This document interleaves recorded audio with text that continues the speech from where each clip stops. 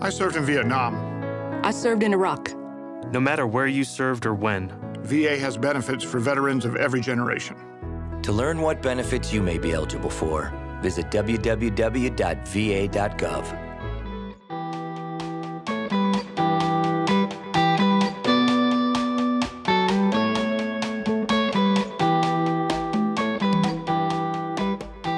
What's going on, everyone? Timothy Lawson here, your host for This Week at VA. Today is Wednesday, February 8th, and this is an in-between-isode, a bonus show, a random audio file being pumped into your feed, however you would like to categorize it.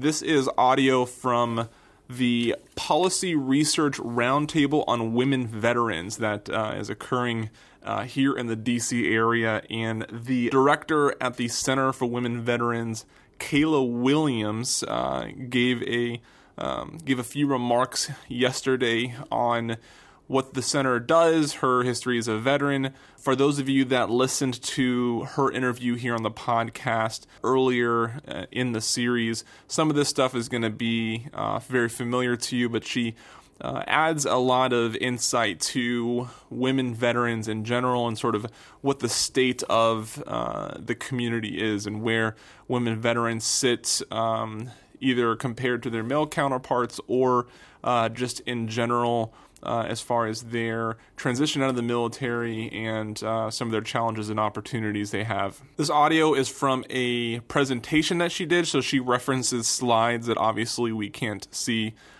through the audio, but she does a good job of describing what she's seeing and the points that are of note. So I hope that you enjoy this and get a little insight on women veterans and what the center does and Kayla's efforts there. And I hope to see you on Friday. We'll feature an interview with Joe Chanelli from AMVETS. So here's Kayla Williams. Enjoy.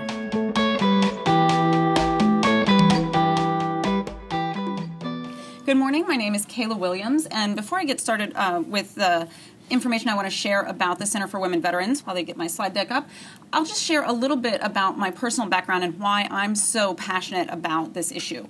Now, I joined the Army in 2000, and back then it didn't seem terribly likely that we would be going to war. I joined for many reasons. Like a lot of folks, it wasn't just one thing. I wanted to serve my country, of course, but I'd grown up in a family of very modest means, and so I also wanted to repay the community that invested in me. My mom was on food stamps, and so I felt a debt of gratitude to the country that had helped set me up for success. I wanted a challenge. My undergrad degree was in literature. I felt like it was cheating. They gave me a degree for reading books, which is what I do for fun. And I didn't know how to pay for graduate school. So when I realized that if I joined the Army, I would get access to the GI Bill, they would teach me a foreign language, which I thought seemed amazing, instead of me having to pay somebody else to teach me one. And it was this opportunity to really challenge myself and repay my country. Everything came together, so I enlisted in the Army and was assigned Arabic by random computer-generated number and was studying that language at the Defense Language Institute on 9/11 when it became immediately apparent that I was going to have a very different military career than I might otherwise have expected. I deployed to Iraq in early 2003 as part of the 101st Airborne Division Air Assault and spent about a year total in the Middle East. That was during the era of you go to war with the army you have. We didn't have enough equipment to go around. We didn't have enough Arabic speakers to go around. So the women were technically barred from direct ground combat arms jobs and units. To meet the need, I ended up going out on combat foot patrols with the infantry in Baghdad with no plates in my flak vest. We've come a long way since then. What my experience was somewhat unusual. It's become utterly banal today. It's very common, and women are now allowed by policy to serve in positions that we were informally attached to previously. And while I was deployed, I met a fellow service member. We fell in love, didn't start dating. It was Iraq. We got together after coming home. He, while we were still in Iraq, sustained a penetrating traumatic brain injury when shrapnel from a roadside bomb penetrated his skull, traveled forward, and exited near his right eye. I got out of the military partly to help him on his road to recovery because the systems and services to support wounded warriors just didn't exist then.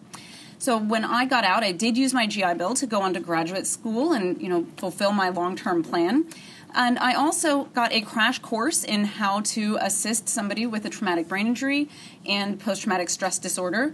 And that experience drove me towards advocacy. I became really deeply involved in trying to advocate on behalf of military women, wounded warriors, and the families of our service members and wounded warriors. And I ended up working for the RAND Corporation doing research and analysis for about 8.5 years while doing this advocacy in my free time with 2 little kids. And so I was incredibly honored and excited to get the opportunity to advocate on behalf of women veterans from within the Department of Veterans Affairs. And I'm going to talk to you a little bit more now about that work. So today I'm going to discuss briefly the mission of the Center for Women Veterans, a really brief, very brief history and demographics of women veterans, and then the state of women veterans in 4 life domains, as well as what VA is doing to support them, and also touch on some strategic partnerships.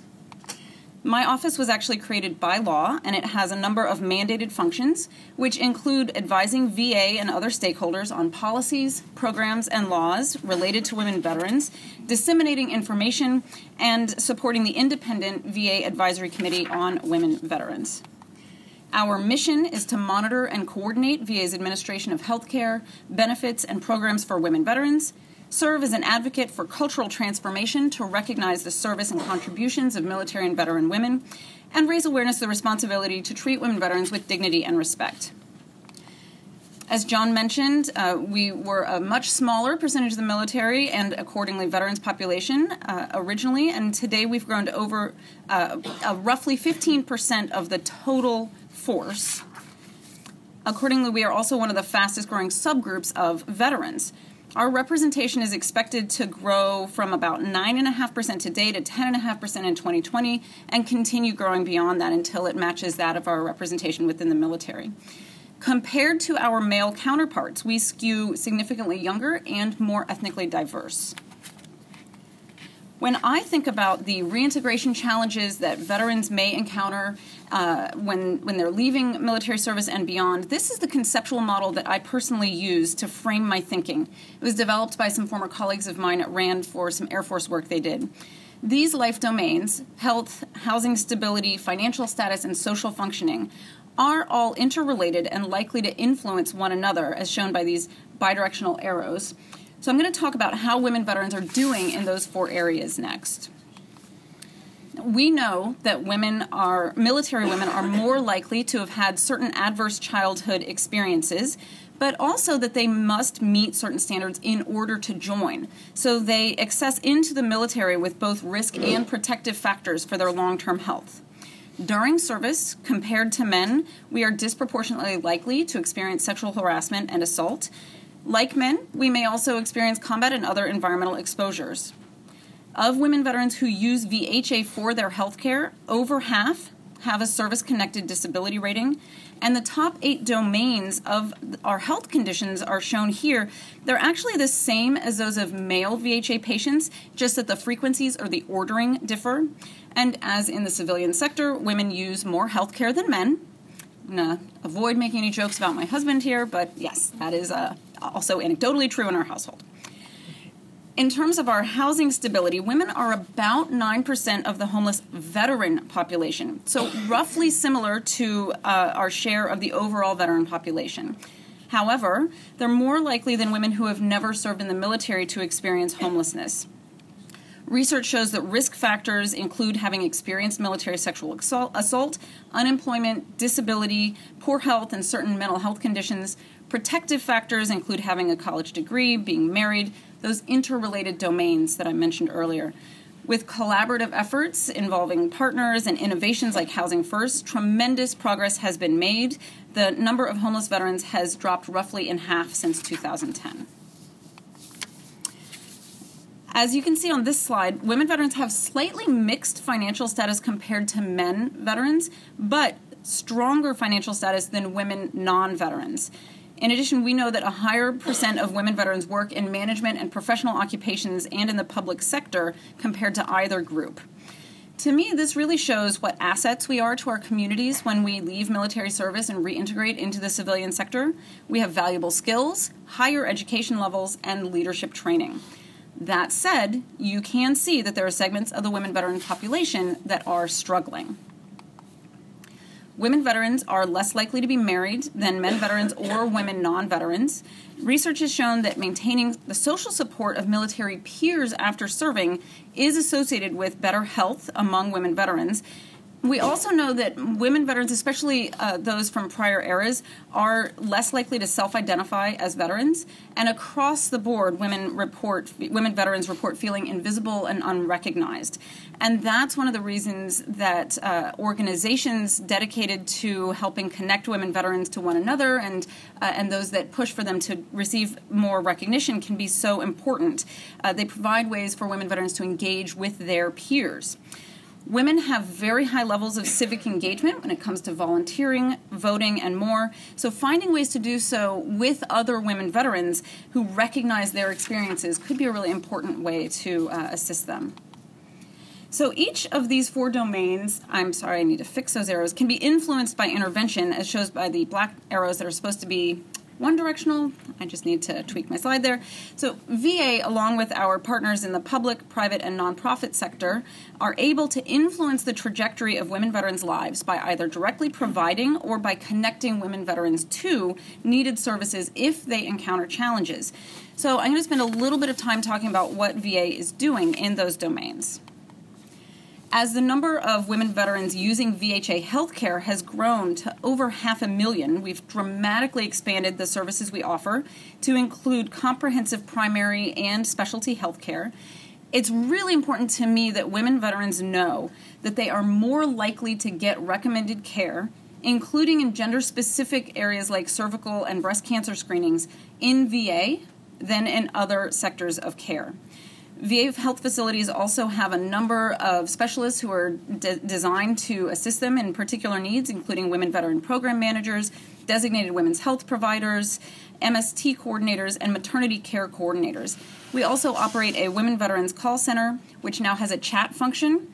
It's staffed exclusively by women, and as of February of this year, it had received over 47,000 incoming calls and made over 395,000 successful outbound calls. You're right over there. Sorry. So here are some of the resources available through VA for veterans who are homeless or at risk of homelessness. Please note that SSVF, Supportive Services for Veteran Families, offers additional financial assistance for those who are fleeing domestic violence. So in fiscal 15, women veterans were about 14% of those assisted with SSVF, 12% of those assisted with HUD-VASH, and only 7% of those provided services through the traditional grant and per diem program that many of us associate with veteran homelessness. Many of those programs are still predominantly designed to serve male veterans.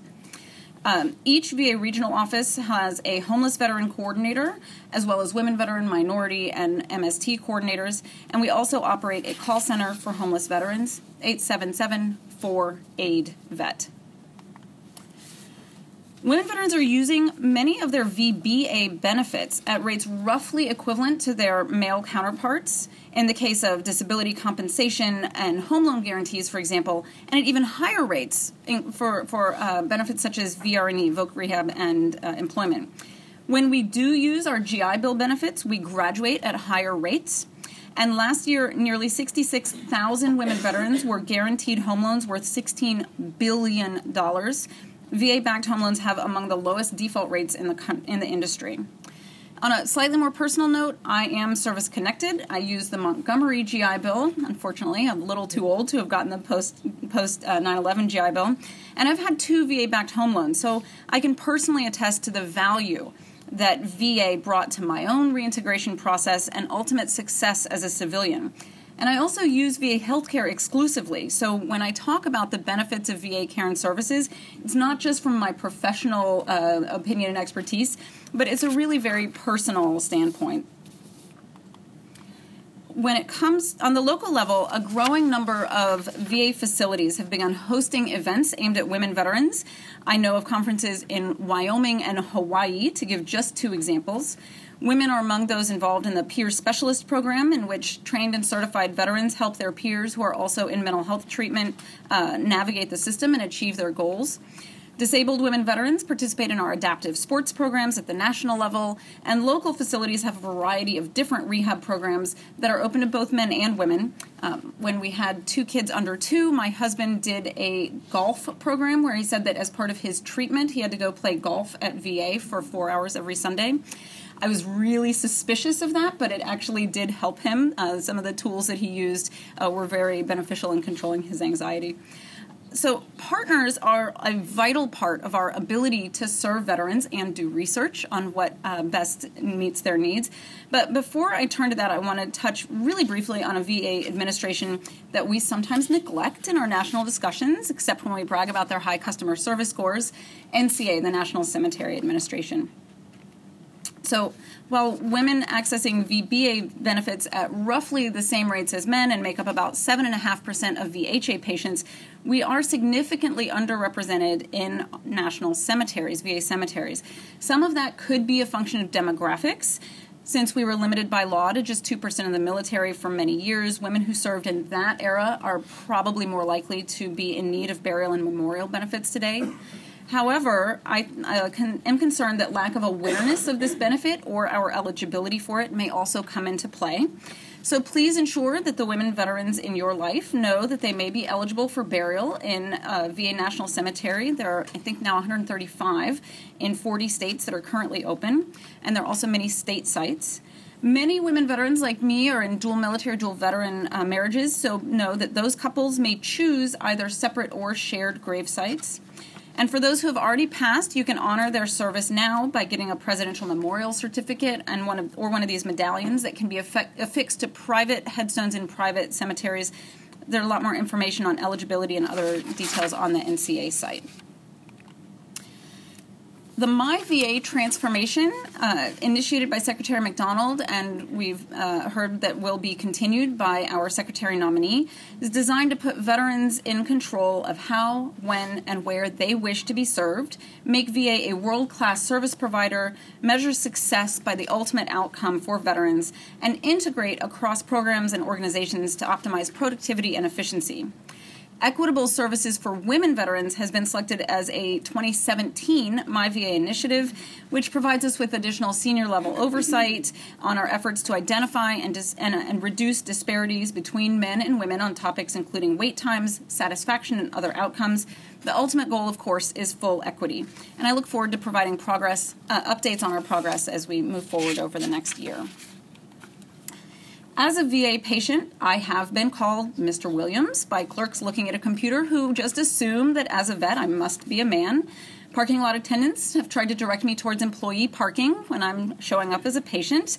And we've heard from many other women veterans who have had similar experiences. That's why we actively support campaigns like these above by Women's Health Services in VHA that are working towards cultural transformation within the department to ensure that all women veterans are recognized and treated with the dignity and respect that they have earned. In addition to not being recognized or treated with dignity and respect, some of the other barriers that we have identified for women veterans in terms of seeking health care include lack of transportation, difficulty finding childcare, lack of awareness of benefits and services, and being perceived as victims rather than assets. All of these are areas that strategic partnerships can affect. So I want to tell you really quickly about 2 of the partnerships that my office has. The first is with Academy Women. They offer a number of programs for women cadets, service members, and veterans. Their e-mentor program is an online mentoring program for military personnel, veterans, and military spouses. It's served over 4,000 women since 2008. Over 350 organizations contribute mentors, and protégés report very strong satisfaction ratings and job placement rates. The next is Lean In Women Veterans, which is a peer-to-peer virtual program that allows any woman veteran to participate in moderated lean-in circles supported by free tools and resources. There's also a pilot face-to-face circle in Seattle. My office is also exploring innovative ways to continue the culture change efforts that are underway. And this year, one initiative we've kicked off is to arrange to have storyboards of art by women veterans featured in 10 VA medical centers nationwide throughout the month of March, which is Women's History Month, and also the 100-year anniversary of the first woman openly officially enlisting in the regular military with equal pay and rank. We're doing this in partnership with VAP, the Veteran Artist Program, which is a nonprofit dedicated to fostering and promoting veteran artists. The goal here is to make women veterans feel more welcome when they enter a VA facility by seeing their experiences represented, while also raising awareness among both VA employees and male patients about our service and sacrifice. I also want to tell you we've dramatically reworked our website and outreach efforts to provide more and more accurate information to women veterans and their supporters about how women veterans are doing in the domains that I talked about, as well as what resources exist to assist them. We feature the Veteran of the Day on our main carousel, the most recent blog that the center's done, another item of interest, and we're trying to produce about a blog a week on various topics. Last year we did an 11-week series on the state of women veterans, doing a deep dive into a series of topics. We also have pages dedicated to resources, events, and our advisory committee. Possibly of particular interest to this audience, we also have a research page. I have a screenshot up there. We list relevant research from PubMed, and we also have special volumes featured, such as the newest one that just came out from OEI, the Women Veterans Report 2015. So we'll have that posted hopefully by the end of the day. Please check it out. We try to provide lots of information. If you're trying to do research, this can be a good jumping off point to see what's already out there. You can also sign up for email updates on all those topics and send me anything that we've missed so that we can add it. We'd be happy to do that. Or if you're recruiting for a research study and your IRB allows, let me know and we can have that listed as well. Here's a little bit more information about how to contact us, and I'd urge you to connect with us on social media. We use the hashtag WomenVets, and those tweets also pop up on our website. I try to share interesting stories on Twitter and also on my Facebook account, so please check it out and engage. We'd love to continue the discussion once you go back to your home communities. Thanks very much once again for giving me this opportunity to share a little bit with you about the state of women veterans more broadly and what VA is currently doing to serve our community. I'm really looking forward to hearing from the rest of you throughout the day about what you're doing and how your research efforts can assist. Thank you.